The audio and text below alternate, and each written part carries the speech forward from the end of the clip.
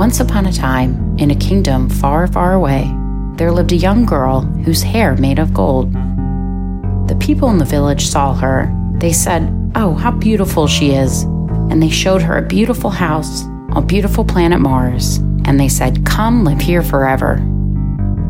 And the young girl said, "Oh, Mars is a planet where life is different, clean and pretty. But how do you get there? Where do you find a taxi? Do you take a bus? And how do you know you're there when you're there?" But the people in the village were very poor, and every night they crept into the house where the girl slept. They cut off a piece of her golden hair and they sold it for money. "She'll never notice," they said. And soon all the gold was gone from her head. And the people said, "Oh, she's not beautiful at all." And they took her from the beautiful house.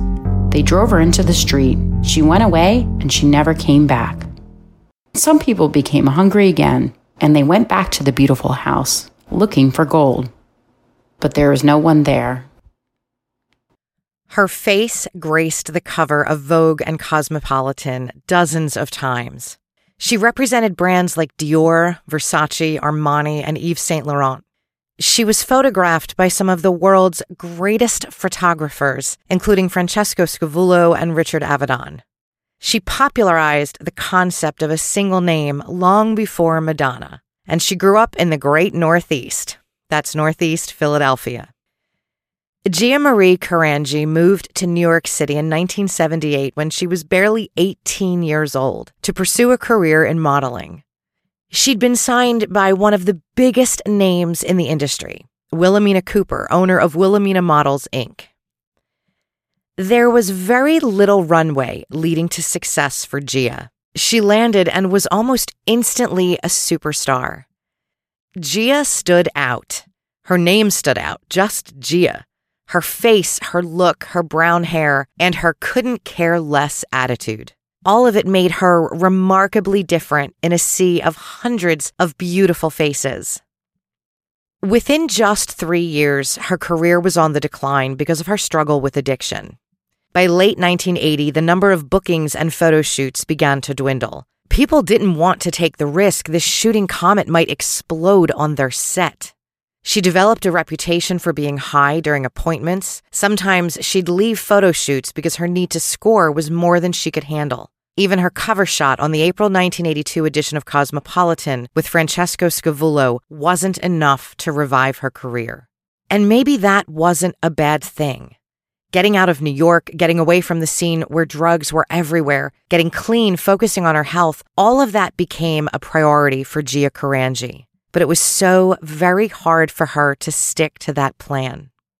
In 1986, she learned her health was further compromised when she was diagnosed with acquired immune deficiency syndrome, AIDS. The Center for Disease Control first used the term AIDS in September 1982. The first commercial blood test to detect AIDS wasn't made available until March 1985. This was in the early days of even understanding the disease from a scientific perspective. There was so much still unknown over 30 years ago, and the unknown bred fear. According to a December 1985 poll in the Los Angeles Times, more than half the population in America at that point in time wanted to quarantine people with AIDS. They were also comfortable with the idea of ID cards for anyone who tested positive for AIDS. The Times poll also discovered 1 in 7 adults in America supported tattooing people suffering from AIDS so they'd be recognizable and avoidable. This was the climate in the mid-'80s about AIDS. This was the America Gia Carangi lived in when she was diagnosed with this disease. In the 1998 HBO docudrama Gia, there's a scene in the hospital after she received her diagnosis, where she was treated by people in what looked like hazmat suits. That wasn't very far from the truth.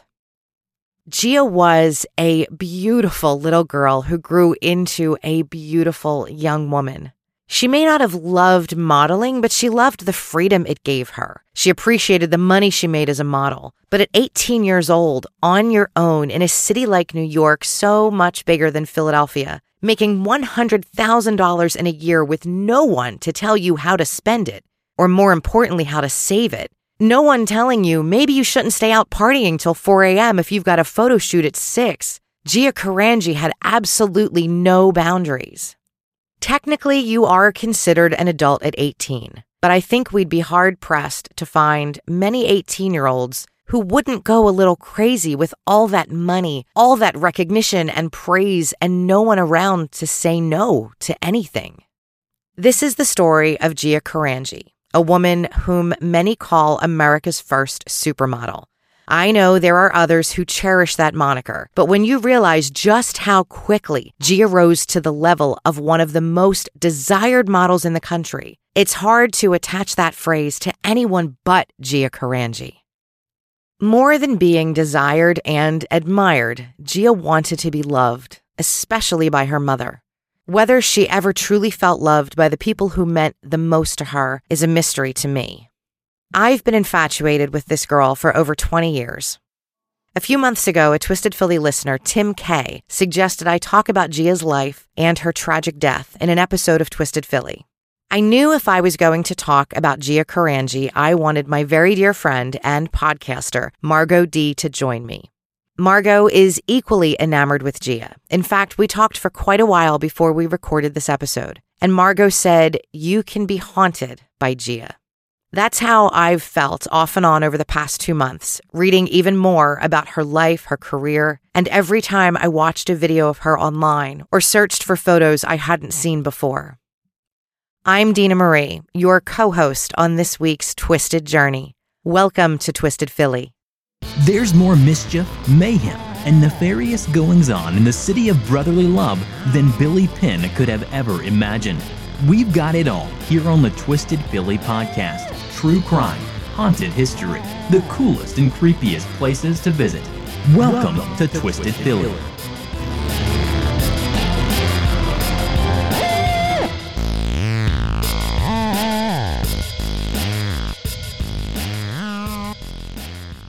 Margot Donahue. Hello there, my friend. Hello. I am so excited to have you joining me on this episode of Twisted Philly. You are a favored guest host among Twisted Philly listeners. Well, you are a favorite for Book versus Movie. You and I do the Stephen King episode, so likewise, my friend. Aw. Yep. And then you come on for some Philly episodes that either topics that you remember or something that happened in areas where you were from. And I think this particular topic is a topic about which you are very passionate. You have a lot of knowledge. And we're going to be getting into talks about a book associated with this episode as well as a film associated with this episode. So it felt like a perfect opportunity to have you come back and join Twisted Philly.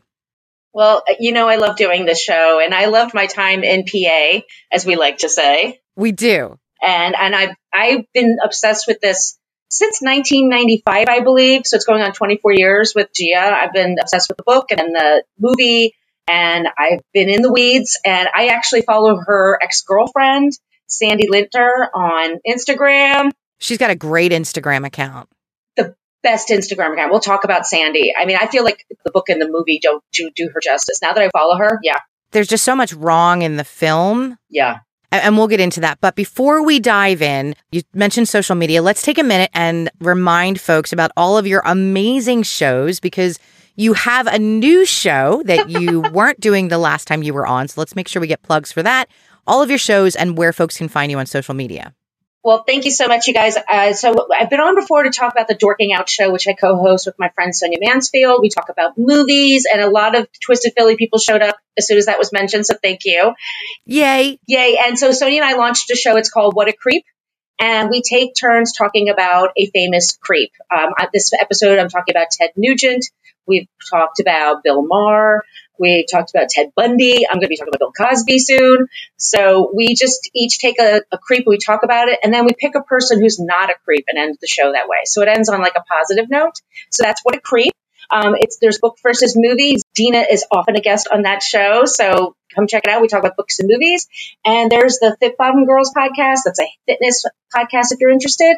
And then there's the Best Neighbors podcast, where I record with my next door neighbor, and we get together every Sunday morning and we talk pop culture and Real Housewives and all that good shit. As Margot mentioned, and as you heard in the intro to this episode, today we are talking about Gia Marie Carangi. She was born in 1960 in the Great Northeast. So that's Northeast Philadelphia. Gia's mom was only 21 years old when she married Gia's father. Her father, Joe, he was 32 when they got married in 1956.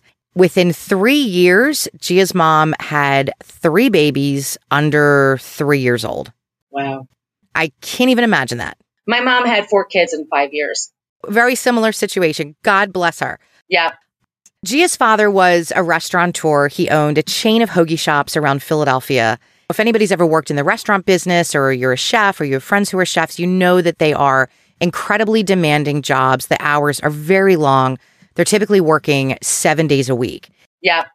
One of our key research sources, besides our own obsession with Gia Carangi, is a book by former Philadelphia Magazine writer Stephen Fried. His book is called Thing of Beauty, The Tragedy of Supermodel Gia.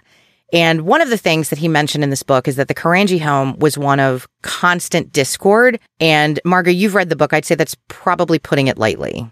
Yeah, it sounds like Gia's mother was having a very hard time being a young mother and trying to, keep herself together, and projected a lot of that on her daughter. Her daughter was her jewel, and Gia was beautiful from the day she was born. And I mean, unbelievably beautiful from the day she was born. And her mother took a lot of pride in her, but her mother had a lot of issues, let's just say. And so it was not a great situation for her and her husband, and the mother eventually left. And Gia was completely broken up by that. Back then there was a lot of shame with parents divorcing.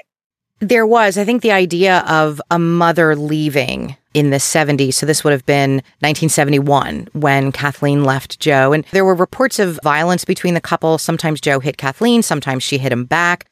I think he was very jealous of any time she spent away from the home. She seemed like she may have been a bit bored with their lifestyle. She was looking for something a bit more glamorous. And even though he did really well financially, it just wasn't a stable household.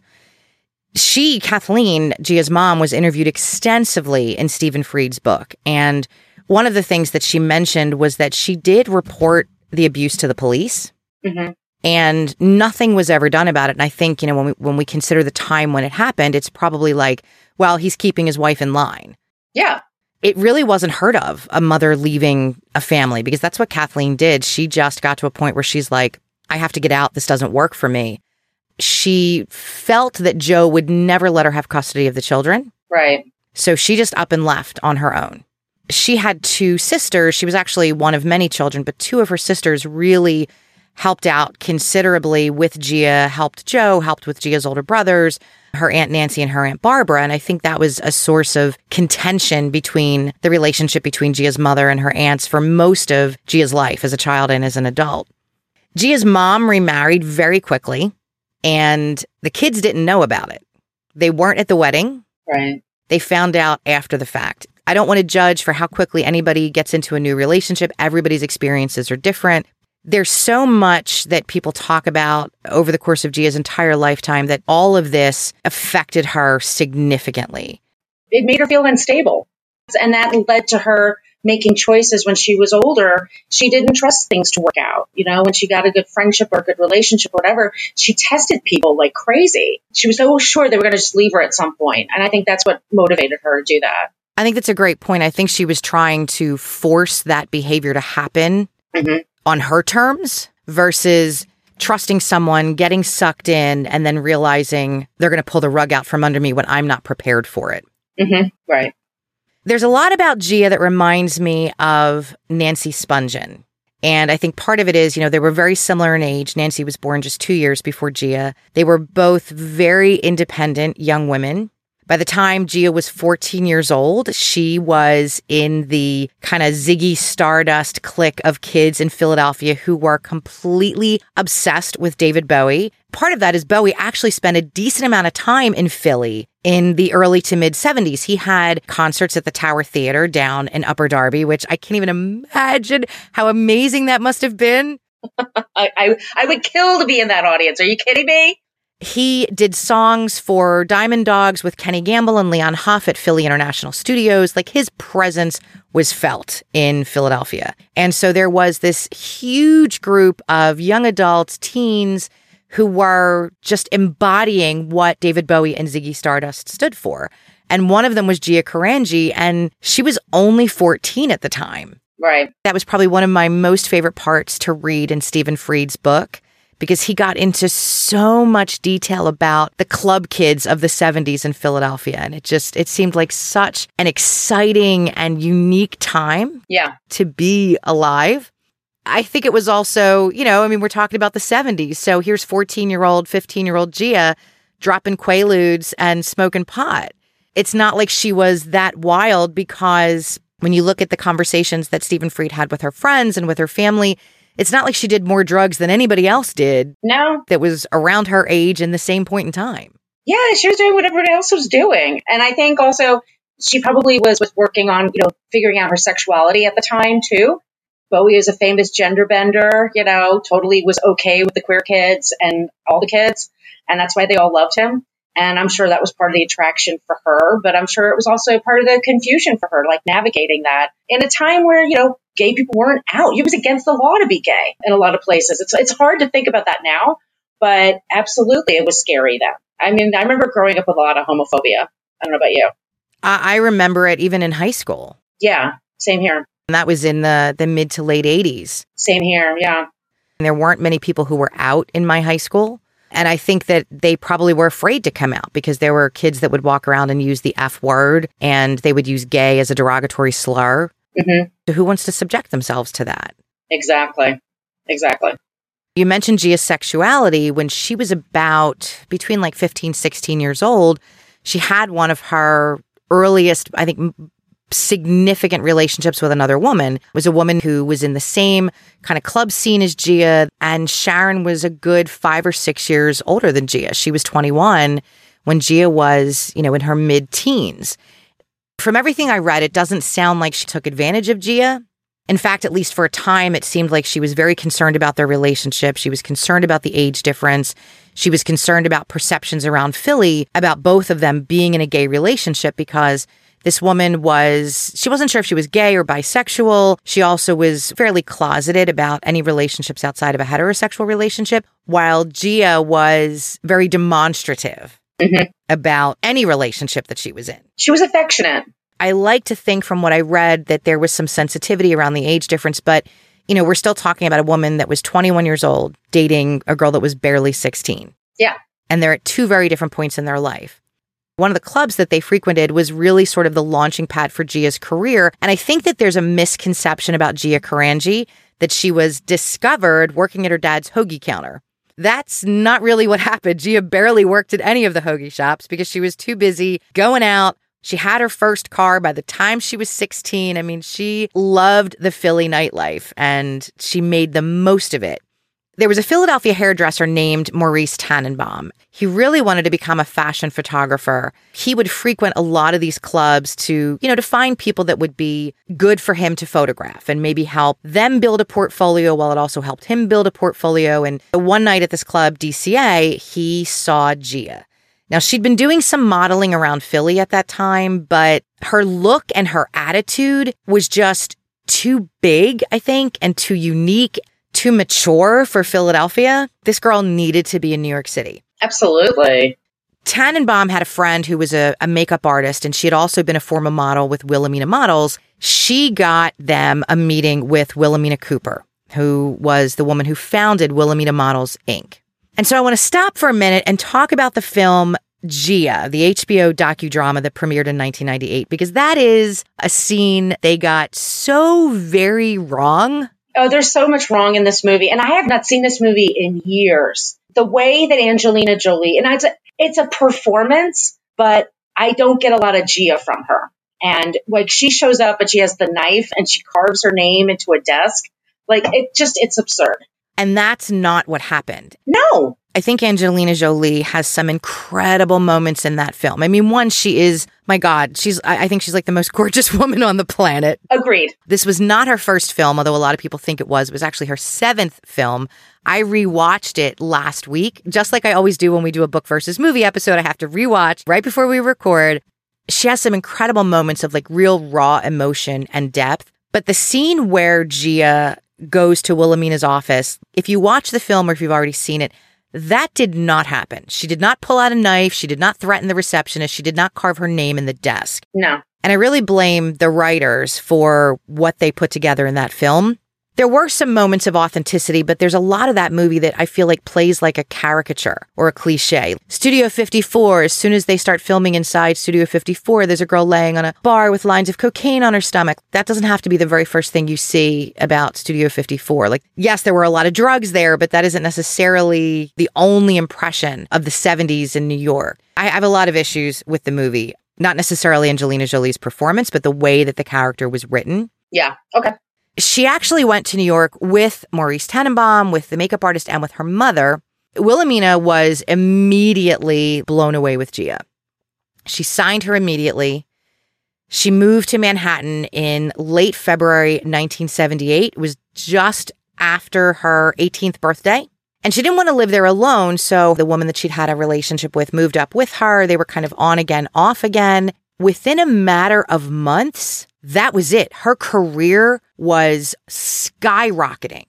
There was no struggling model. There was no struggling artist.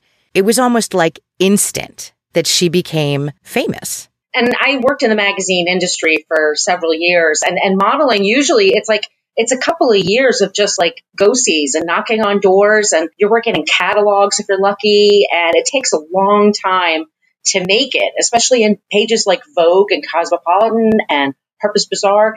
And Gia was in there within a few months, and big deal. She spent barely 3 months doing go-sees. She'd have multiple appointments each day. She'd go see, that's why they call them a go-see, because you're literally going and seeing a photographer. And one of these sessions that she had, I think it's one of the most iconic photos of Gia Carangi. It's definitely one of my favorites. It was a series done by Lance Stedler. He had her put on his leather jacket and did a really heavy, smoky eye. And most of the photographs of her in this series are black and white. They're Gia in a leather jacket. There's nothing on under the jacket, but the jacket covers most of her upper torso. There's just a little bit of skin in between the opening of the jacket. He took dozens and dozens of shots of her, but there was one that was instant stardom. She's just sort of reclining back. I can't tell if she's on a couch or not. She's got this look on her face like, I don't care if you think I'm beautiful. I'm doing this for me. You can all just piss the fuck off. Like, it's just, it's unbelievable. Yeah. If you read any of the fashion magazines, there's a lot of stuff in recent articles in Variety and in Elle, as well as interviews that go back to the late 70s and the early 80s. Everybody kind of described it differently. There was something about Gia that was different from everybody that was modeling at that point in time. I mean, somebody like Patty Hansen, who was incredibly famous, Janice Dickinson, she fought for ages to make it. Mm-hmm. Yeah. But there was just something about her that was entirely unique. Another really amazing shoot was with photographer Christopher von Wagenheim for Dior. This was May of 1978. So remember, she came to New York at the end of February. And by May, she's shooting for Dior. Fucking Christian Dior. Like, yeah, exactly. Oh my God. And she's 18 years old. So the shoot was 70 stories up, Margot. It was at the top of the City Court building. And it was windy and it was freezing because, it may be nice. It's May in the city. It's probably beautiful down on the ground. But you go 70 stories up, the weather is very different. All of the other models were freaking out. And Gia's just like, okay, whatever. Take the pictures. Nothing fazed her, yet at the same time, there were other moments where it seemed like everything fazed her. And I think a lot about her is really a study in extremes and a study in opposites. Right. There were people who described her as being incredibly charming and loving, and yet she could also be very volatile and depressive. Right. She had these erratic mood swings that really weren't helped because when she got to New York, the Quaaludes and pot switched to cocaine, at least at first. The drugs didn't do anything to help some of these emotional struggles that she was having. There's a lot of talk from people that Stephen Fried interviewed in his book, whether it's family and friends, and he interviewed an extensive amount of people from back in Philadelphia, as well as other models that had worked with her, photographers that had worked with her. And so many of these folks talked about that switch that would happen in her. She didn't necessarily love to model. She didn't really care about getting her photograph taken. A lot of it was what you had talked about earlier, this desire to get affection from her mother, this desire to do something that would please her mother. And her mother always talked about how beautiful she was. So this really made sense. And it was something that her mother would approve of and would appreciate. And her mother did. Her mother carried copies of the covers of her daughter's magazines everywhere she went. She would tell people about it. She would brag about it. And, I would just say that she was ambivalent, about it. Like, on the one hand, it was fun money. She was attractive around a lot of pretty girls, and she liked pretty girls. And there's things she liked about that. But then there was like keeping a regular schedule that was hard for her. She never really had to. Her dad kind of left her on her own. And there's all kinds of stuff. Like, people either say like she was rebellious in a great way, like she stood up for herself, or she was rebellious in a real pain in the ass way, like she just wouldn't show up. Yeah. There's two stories I love. One of them is that she would never do lingerie shoots, not for editorial. She had a beautiful body, but she was like, absolutely not. And then one time they talked her into going to Long Island. And it was going to be a thing like you go in, I know I've been in these things where you go in the van with the crew and you go out to Long Island. And Gia's like, nah, I'll drive myself there. No worries. She gets there. She sees there's just lingerie everywhere. She goes, oh, I left something in my car. And then she just takes off. Not going to do it. You're not going to trick me. And then there was another time where she was at a film shoot and a Hell's Angel guy on a bike showed up. And they're like, hey, can we get a picture with this girl and you? And the guy goes, sure. And he drives her around. And then Gia goes, all right, did you get your shot? And they said, sure. She goes, all right, bye. And just takes off. And she split. And I think it took them like 3 or 4 days to get the clothes back. It was like Vivienne Westwood clothes or something like that. And she would do that. She would just take off. And so there were times they were like, okay, the call time could be 6 a.m. You were lucky if she got there by 10. And she would flirt with all the girls, like I said. And sometimes she looked better than others. And then she was very moody. Like if she got a bad haircut, she would be really pissed off and wouldn't leave. And I'm kind of the same way. But she was a little bit of a diva because she didn't have that period of time where, like I said, she had like break in with catalogs first and fittings and shit like that. Like she was successful right off the bat. She's so young and she had no preparation for it. It's a cauldron of things kind of boiling together. I think a lot of it was just everything came too much too soon. Yeah. People became very indulgent with her because she was so highly desired as a model and to represent so many different brands. Francesco Scavullo probably photographed her more than anybody else. He's probably one of the most world-renowned portrait photographers since the late 40s. He'd been doing covers for Cosmo and Vogue and taking pictures of Barbra Streisand and Elizabeth Taylor for decades. People like that would put up with her antics because she was mesmerizing. She's stunning. She was, and they were very indulgent with her. In many cases, the stories Margot is describing, when she would show up late, it wasn't just, I'm struggling with the schedule. It was also, I got high last night and I can't make this call. Right. That really started to become the standard for her behavior. There's the infamous fence photo shoot that I think it's impossible to talk about Gia without discussing this. And I struggle a little bit when I see those images and when I saw that scene in the HBO docudrama because, yes, she was 18, so she was technically an adult, but she was only 18. She was in New York by herself. It was another shoot with Chris von Wagenheim. And when they finished the shoot, it was like, well, I'm going to do some art pictures. I found an interview with Sandy Linter in a 2014 issue of V Magazine Online. She had also done personal pictures with Chris before this photo shoot. And by personal pictures, typically an artist would mean nudes or something that's partially clothed or something that's very, very candid. Nothing that anyone would ever expect to land in a book or in a magazine. Nothing that would ever be used as an advertisement. But it was something that photographers would do, especially folks who wanted to be considered more artist than fashion photographer. Right. Something that was interesting to me in this interview with V Magazine is that Sandy Linter was talking about these photos were never expected to be seen really by anyone. Nobody back then could have even imagined what the internet was. Right. And to see these photos of her and Gia, primarily Gia on the other side of that fence, but also Sandy, because Sandy was the makeup artist at that shoot. Eventually, Chris is like, hey, why don't you get in the shoot? That was nothing that anybody ever expected to see on Facebook or Twitter or social media because that didn't exist at the time. But it's a very erotic scene. It's a very erotic shoot. And Sandy Linter, and you and I talked about this off the air, she's on Instagram. And she is one of the best Instagrammers out there. Like, she gets it right. And she's constantly posting photos. She's a makeup artist in the business since like 1968. And she's still doing it. And she does great work. And she and Gia kind of met on the set. And it was Sandy's first time posing nude for a photographer. And she was really nervous and hesitant about it. I don't know. Maybe it's just like her memories are different. But like she posted a story about this a few months ago. And she said, yeah, I was scared. I didn't think anybody would ever see it. But it was kind of fun, too. And it was like, she and Gia were flirting with each other so much that it was just...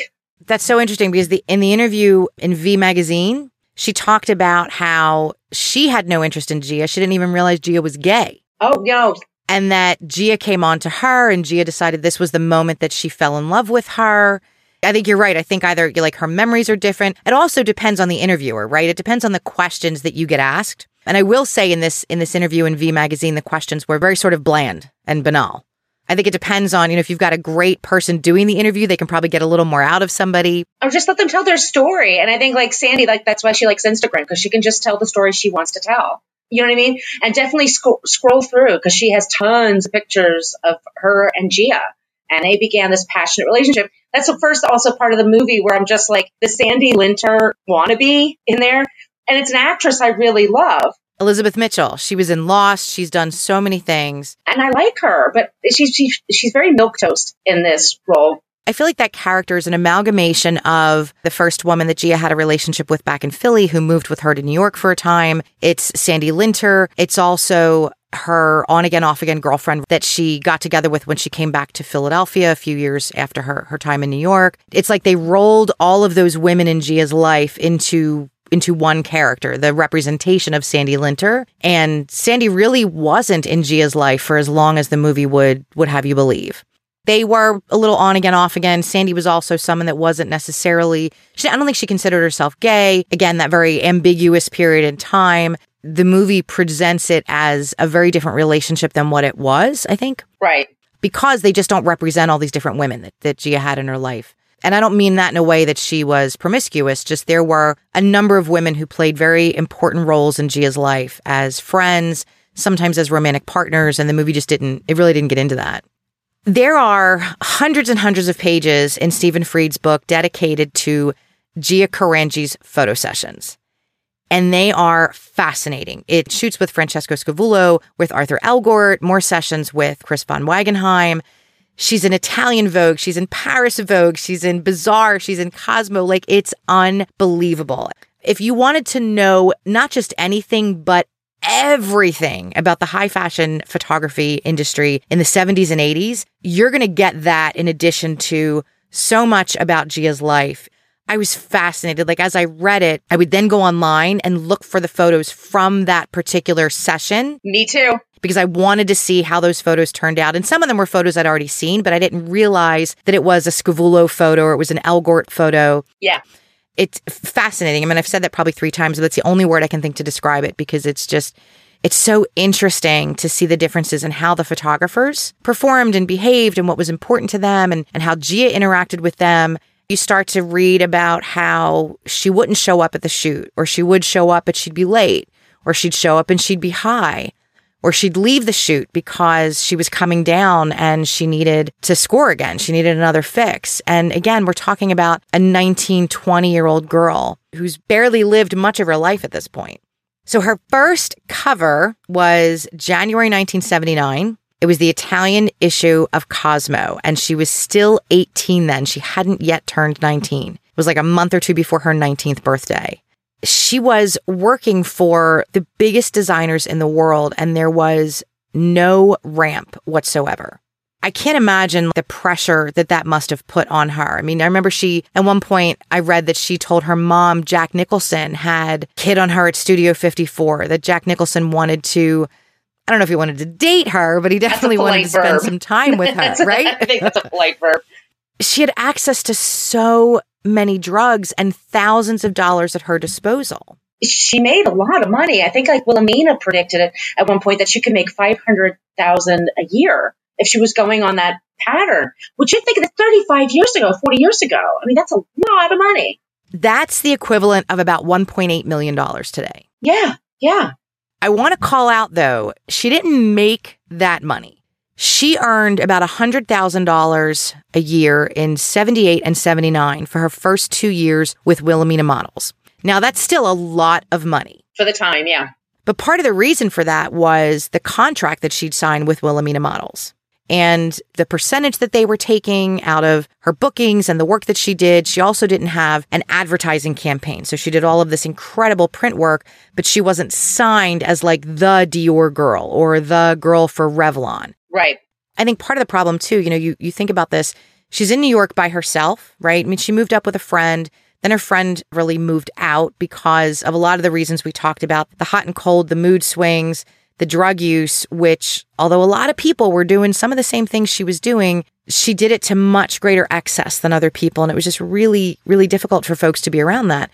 She didn't have anybody really looking out for her. She didn't have a financier helping manage her money. She didn't have someone that said to her, okay, you are huge. You are much bigger than anybody expected you would get this fast. You can renegotiate this contract. Wilhelmina's talking about how she could have made $500,000, but it's not like Wilhelmina Models did anything to make that happen because they were very firmly rooted in the contract that they signed with her. Well, then Wilhelmina had the unfortunate luck of getting cancer, and she died at 40, and that was a huge shock to Gia. It was a sock in the gut for her because she saw her as a mother figure, and she was sort of a mother figure-ish. There's a lot of people that believe that moment is really what kind of pushed Gia over the edge. She went through the abandonment of her mom when she was 11. Then she lost Wilhelmina in March 1980. That was when she really started to use heroin pretty excessively and using needles. There's something I want to read to you, though. Everybody knew about Gia's drug problems. She wasn't the only model using drugs in the 70s. Oh, certainly not. Right. None of the agencies really did anything. I mean, there were other girls that would show up late sometimes. There were other girls that would leave shoots sometimes. I don't think anybody was as egregious with it as Gia was. He interviewed her mom, Kathleen Spur, quite extensively. One of the things that she said about Gia's drug problem was, and I'm going to read you her quote. She said, I should have realized. I always believed what she told me, and I only realized later that she would call me up when things were bad and tell me everything except what was really the matter. Because I loved her so much and really didn't want to believe that anything awful could be happening, I was just blind to it. She wasn't right. She kept telling me I had this big, big problem, and I kept saying, well, Gia, you're a survivor like me. Whatever the problem is, you'll work it out and you'll get over it. I don't want to judge her because I've never been in a situation with a family member who's had a drug addiction, so I have no idea what the best way to support that person is. I do struggle, though, hearing her say that like she just didn't realize that she had this issue because physically there were so many things about Gia that were changing between 1979, especially 1980 after Wilhelmina died, and then into 1981 that I think it just feels like it would be hard to ignore. My brother had a very hard problem with drugs and alcohol, my younger brother. And the thing with addicts is they're liars. They lie to themselves, most of all, but they lie to people all the time, and they're constantly covering themselves up. And a part of them doesn't want to do it, but then another part of them needs to do it. And so it creates this miserable cycle for them and their family. And it wasn't like we were talking about it then, recovery. Like, because what do you do with a person with a problem? The Betty Ford Clinic didn't open until a few years later. Where do they get help? We didn't know about intervention. There's lots of things we didn't know that we know now. And I think also her mother is just, bless her heart, I just think she's not someone's like going to be a stuck in the weeds kind of mother. Like, I'm going to really go, I think, if it gets hard, she checks out. Yeah. And I don't think Gia felt safe. No, that's pretty evident. I mean, throughout most of the times when she left New York and came home to Philadelphia, not to say that Gia didn't pull some really heinous shit, because she did. But yeah, her mom was just like, I can't really deal with this. Yeah. She moved back to Philadelphia in February 1981. So it was literally 3 years after she got to New York. And so within 3 years, her career was really on the downward spiral because she couldn't get bookings. People were really starting to get to the point where it didn't matter how beautiful she was. It didn't matter how unique and special her photos would always turn out. There was no guarantee they would get photos. And she also had track marks now, and they don't have and nowadays the way you Photoshop this stuff, like things are Photoshopped to death. Like that wouldn't even probably be a problem now. It was much trickier to do it then. There's a photograph of Gia. I think it's one of the first ones where folks realized we're starting to have a problem now with her pictures. She's in a blue and orange striped t-shirt and shorts set. And it looks like the shoot was done at a lake. She's kind of balanced on a rock. Her hands are behind her. In the photo, you notice dark patches on the inside of her elbows. What the art directors for the shoot had said was that she had needle marks. That was the best they could do with the airbrushing, was to darken the area so you didn't notice the needle marks. nobody's going to take a risk on that, because the other problem was photographers and studios would have to hire backup models in the event Gia wouldn't show. And then they started charging Gia for the fees that they had to pay these backup models, because the only reason they hired them in the first place was because of her, and they weren't sure if she was going to show up. And she was just spiraling out of control. It just got away from her. So she went home in February 1981. She was hoping to get clean. She did get herself into a methadone program. She was going back and forth a little bit to New York, hoping that she was going to be able to revive her career. And she got arrested the first time in March because she was driving under the influence and resisting arrest. There's a scene that sort of enacts that in the film. Her attorney hoped that he would be able to get her into an accelerated rehabilitative program because this was her first offense. Regardless of whatever she was doing when she wasn't arrested, this was the first time she was actually arrested. She didn't show up to the hearing because she was in Egypt for a modeling assignment. Oh, jeez. A few months later, her mother pressed charges against her for stealing, so they issued a warrant for her arrest. Her mother said she stole jewelry, she stole family heirlooms. According to Kathleen Spur, she also stole her mother's wedding ring. She spent the rest of that summer in 81 just crashing with friends, selling whatever she could get her hands on. Sometimes it was her own shit, sometimes it was her friends' stuff. Like, she was stealing from her friends so that she could get money for heroin. It's what they do. I know, it's terrible. It's what they do. They need the money. It's just so fucking sad, Margot. She rose so high, like Icarus, and it melted her wings, right? And then she fell so hard. And she didn't have skills. She didn't have coping skills. She didn't have intellectual skills to, like, get her going. I mean, it was like she was kind of like a fawn. I think that's a great analogy. She didn't have any life skills. You know, she didn't know how to balance a checkbook. She was barely 18 when she first went up there. Right. Somehow she got signed by Elite Models, and I kind of crack up when I think of Elite Models because Elite Models was founded by John Casablanca. Oh, yeah. Do you remember back in the 80s, the John Casablanca offices that were in every mall on the East Coast? There was one in the King of Prussia Mall. Yes, I do remember that. They were like modeling schools. I mean, they had them in the Cherry Hill Mall. Anybody who's local, and maybe they had them in other places too, but certainly anybody who's local, if you grew up in the 80s, you remember these places. John Casablanca was going to make you a star. You were going to be the next Gio or the next Cindy Crawford. You only had to spend about $800 to get pictures taken. It was that and Barbizon, remember? Oh my God, yes, Barbizon. I totally remember that. My sister and I went to that, the one in Philly. It was really fun. She got signed by Elite Models right around the end of 1981. And the last photo shoot that Francesco Scavullo did with Gia was early 1982. This is another scene that's enacted in the film. It's gut-wrenching in the film, and I don't know that it was as compassionate in real life. In the film, the actor who plays Francesco Scavullo seems very father-like. He's very concerned about her addiction and her appearance, and he stages the photo so that she can look her best. It wasn't so much staging the photo so she can look her best. It was more like, Jesus Christ, we got to get her to sit on her hands because she has this huge abscess on her hand from shooting up so much. When you look at that photo, she looks so different than so many of her other photos. No, the spark is out of her. Yeah, yes. Yeah, that's what happened, though. In 1982, she was filmed with Francesco Scavullo for an episode of 2020 with Hugh Downs. So, you know, we're going way back if it's Hugh Downs hosting 2020. I remember this, too. It didn't air until January 1983. And pretty soon after that was when Gia returned to Philadelphia for good. I found the episode on YouTube. I didn't see it back in 83. I would have been 14 back then, but I don't remember watching it. You and I were talking about this a little bit before we started recording. It was really hard to watch. Yeah. She looks so old. She just, and lifeless. And there's like, she looks beautiful. Like they have the lip gloss and the hair and everything. But when she's talking, there's just no spark there.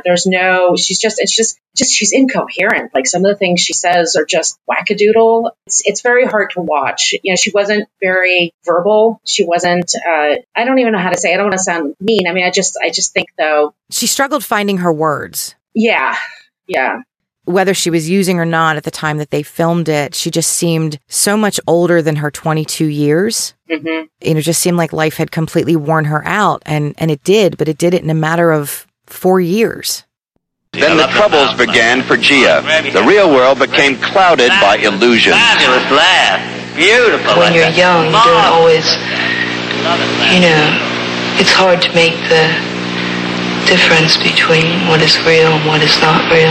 Particularly when you're innocent and there's a lot of vultures around you. Right into the lens down there. That's it. Beautiful. She became erratic. In time, her work was affected. At one point, you got kind of into the drug scene, didn't you?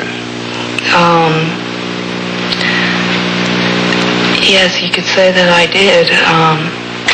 It kind of creeps up on you and catches you in a world that's, none that anyone will ever know except someone that has been there. You're free of it, aren't you, now? Oh, yes, I am definitely. I wouldn't be here right now talking to you if I wasn't, I don't think. A few months after that aired, she went back to Pennsylvania. She went back to Philly, and she checked into Eagleville Hospital. And that's in Norristown, Pennsylvania. It's about a half an hour or so northwest of Philly. People talk considerably about her emotional struggles, about abandonment, her extreme mood swings. But I never found anything that indicated there was a diagnosis that went with that. One of the things about Eagleville, and it's still true today, it's a substance abuse treatment center. It's also a treatment center for people struggling with mental health issues, not necessarily together. Sometimes people will have difficulties with both of those aspects of life. Eagleville was a good place to be because they did try to uncover not just Gia's addiction, but what was maybe triggering the addiction. But I never read anything that indicated there was, like an actual diagnosis. I did go digging online and I found blogs from people like us, people who just are interested in Gia Carangi and who she was and her career. And there's a contingency of Gia fans that believe she suffered from bipolar disorder and it just went undiagnosed. I think that's a reasonable assessment to make, but I have to say that's not an assessment that was made by any physician. But it makes sense.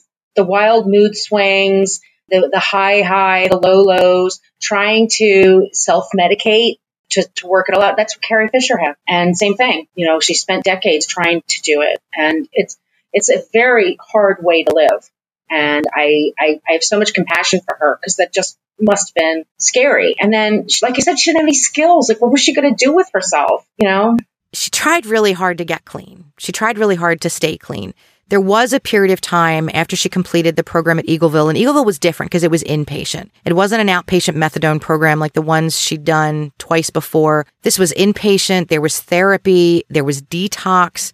You were there for months because once you completed one aspect of the program, then there was another aspect, and they were trying to teach you some coping skills and some life skills. Right. There was a period of time where she was off drugs for a little while, and it didn't last because there would be events that would happen in her life that would trigger something, like the death of her Aunt Barbara, the on again, off again with one of her girlfriends, right? Problems with her mom, and she didn't have coping skills. She didn't know. I mean, she was still basically like a little girl. Nobody ever taught her this is what it means to be an adult, or this is what it means to be independent. They put her in this independent situation when she had no preparation for it. For months in 1985 and 1986, Gia thought she was sick, and she thought she was sick with AIDS. It's so strange because it's almost like she knew that she had it. She was almost obsessed with people that she knew from the industry who had become diagnosed, people that lost their lives to AIDS. When you think about the 70s and we think about the early 80s especially, there were so many people who didn't understand the disease. They were afraid of the disease. Many people called it the gay plague. I mean, it was horrible when AIDS was first discovered because people thought, oh, this can't ever affect me. I'm white, heterosexual, this will never enter my household. And that's not the way it works. Right. A disease doesn't care. All the fear and paranoia that she had that she was sick, she was right. She got diagnosed in June 1986 with AIDS. It started as bilateral pneumonia, anemia. She had a low white blood cell count, and that blood count was really sort of the first indicator we think there might be something else going on. Even before the test came back verifying that she had AIDS, she was put in a fucking quarantine unit because that's the way they treated people. That's how they treated people. I know. Did you see the film of her just before she died where I think it was on hard copy or something? Somebody found this clip of her and she's in a waiting room and she's just struggling to talk. And it's really hard to watch. It was just like one of the last things she did. She's talking about what she wants to do with her life. Yeah. And she's just like, the poor thing is just like out of it. And it's hard. Just a couple months after her diagnosis, she was admitted to Hahnemann Hospital in Philadelphia. She was there for a regular visit, regular scheduled tests to monitor and determine what are the best courses of treatment for her condition. And her health had denigrated so much that her doctor's like, we have to admit you. And then she spent the next few weeks of her life on a ventilator. She never got out of Hahnemann. The last few months of her life seemed like they were unbearable, especially the time that she spent in the hospital. Her mother admittedly refused to let a lot of her family members come and see her. She refused to let a number of Gia's friends come and see her. She took over just controlling every aspect of Gia's care. As hard as that sounds, it's probably something that Gia wanted because she spent most of her life just wanting some attention from her mother. She wanted her mother to take care of her. She wanted her mother to come back. I wonder if this was her mom trying to make up for the fact that when Gia was diagnosed with AIDS, when she finally got out of the hospital after they treated her pneumonia, her stepfather wouldn't let her come back and live at her mother's house. He was afraid that he would get fired if his boss or his coworkers found out his stepdaughter had AIDS. I can't say that I personally can understand that way of thinking, but I can understand why some people in the 80s would think that way. If you knew somebody with AIDS, it was like there was a blemish on you. Oh, absolutely. And people were scared. Yeah. People were terrified of it. And maybe in a weird way, yeah, Gia didn't want people to see her in that condition. Maybe she just wanted to have her mom take care. Remember being a little kid and you were sick and mom would take care of you for the day, like bring the TV into the room. And like, I love that. Those are some of my favorite memories. Yeah. As hard as it was for some of her friends and her aunt, Nancy, her mom's sister, who talked with Stephen Fried about how much they wished they could have been there at the end. And they felt like Kathleen just cut them off. I can see where that might have been an act of love and where Gia may have perceived it as such because all she ever wanted was her mom to take care of her. Mm-hmm. She passed away on November 18th, 1986. She was just 26 years old. So sad. Oh, my God. It's just a tragedy. It's a tragedy. It's a total tragedy. Life and death, energy and peace. If I stopped today, it was still worth it. Even the terrible mistakes that I made and would have unmade if I could. The pains that have burned me and scarred my soul, it was worth it. For being allowed to walk where I walked, which was to hell on earth, heaven on earth, back again, into, under, far in between, through it, in it, and above. And I want to mention, so Stephen Fried's book that was published in 1993, it actually started as a piece in Philadelphia Magazine where he was a senior writer. Mm-hmm. And then he expanded it into a book with access to people that you just cannot believe the access he had. Gia's mom gave him her journals, gave him her address book, and he contacted everybody. The names in this book of people that he interacted with and interviewed to try to understand who this young woman was and what her career was like. It's just unbelievable what people shared with him and how they opened up to him. He was also interviewed by Elizabeth Vargas in 2001 for an ABC show called Vanished. I don't even remember that show. No. It's like a 2020 or Dateline. It was called Vanished, and it was an episode in 2001 about Gia Carangi. That was something else that I found on YouTube. And when I saw that it was called Vanished, I'm like, okay, she didn't fucking vanish. She didn't disappear. No. Suddenly she was gone. Nobody knew what happened to her. Yes, they fucking did. She had a horrible drug addiction. She left New York. She couldn't keep up her career. And so many of these people that like, oh, she was amazing. She was amazing to work with. Well, nobody was able to do anything to help her. And I hate the idea that this program was run. And I'm sure there's tons of people who watched it and appreciated learning about this beautiful young woman. I just hate the idea that it was wrapped up in the concept that she disappeared and no one knew what happened to her. And that's just not true. Yeah, it's bullshit. Of course, they did get into the truth of the matter, but I didn't like the way it was presented. I felt it was very disingenuous. But if you're interested in learning more about Stephen Fried, he was interviewed for that program, and you can pick up his book. I got it on Amazon. You can get it at any bookstore or online retailer. The HBO docudrama is available on demand. That's how I watched it. I know, Margaret, you said you hadn't seen it in a really long time, but it is available on demand right now from cable providers. One thing I did find, though, that was absolutely incredible, Margot, I don't know if you've ever seen this. If you haven't, I'll send you the link, and I'm going to post the link on social media. It's a video from 1979, and it features Francesco Scavullo and Gia Carangi. It's called Historic Films. I saw that. It's about 8 minutes long. Gia barely speaks because it's all about the photographer and how he works with his muse. And it's very artsy and like the voiceover is just so funny. I was kind of laughing when I watched it. But it's a photo shoot.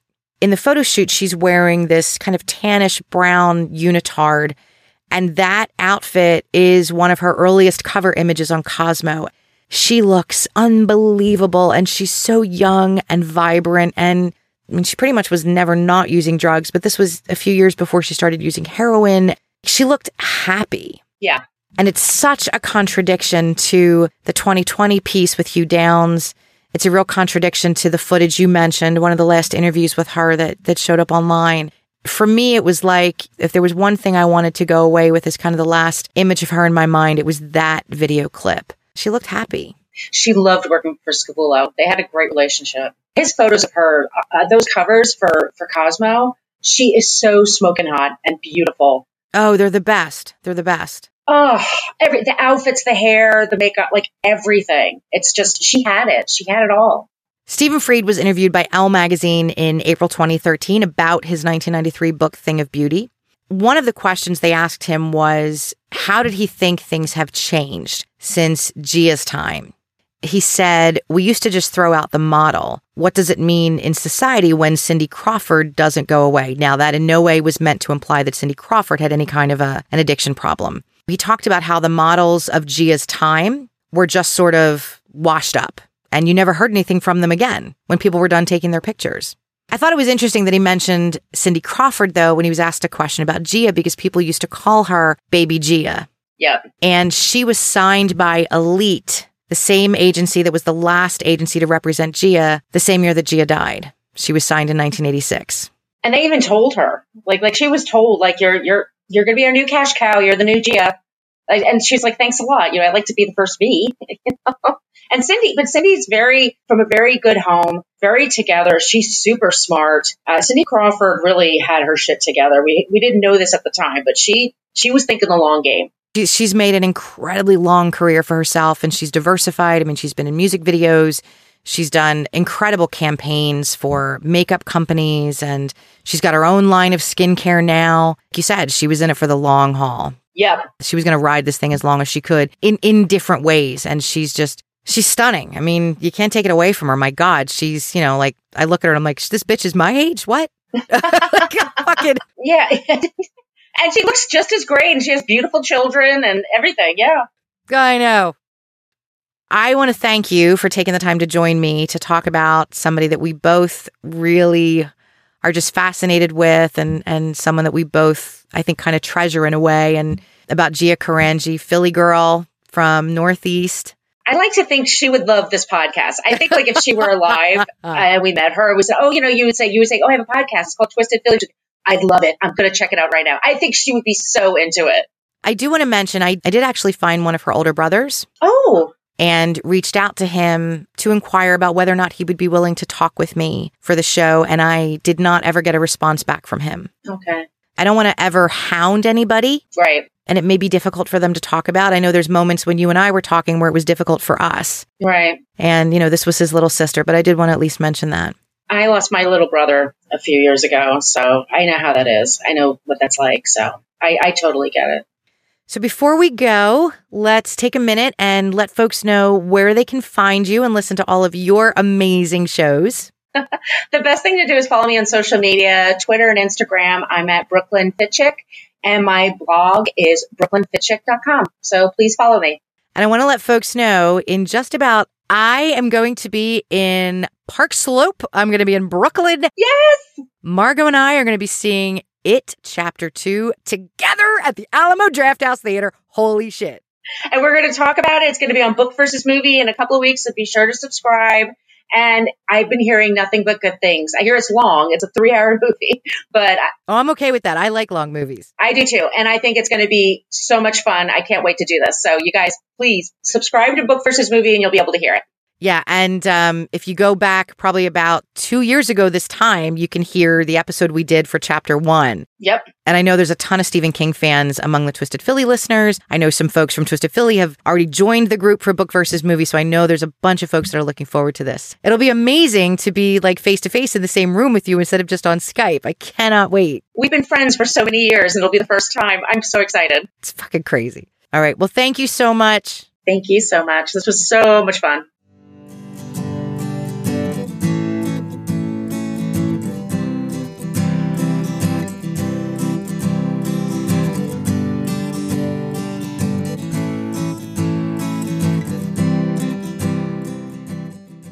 I'd like to thank Margot D for joining me today. Both of us grew up in the Philly area, so it was hard not to hear about the legend of Gia, the Philly girl who made it bigger than anyone ever could have imagined and suffered so much at such a young age.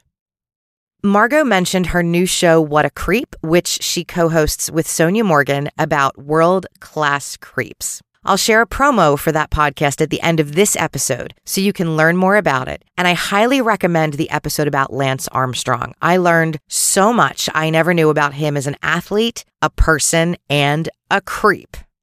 Up next is the promo for What a Creep podcast. As always, thank you for listening. That's it from me. Ciao for now, Twisters. This is Margot. And this is Sonia.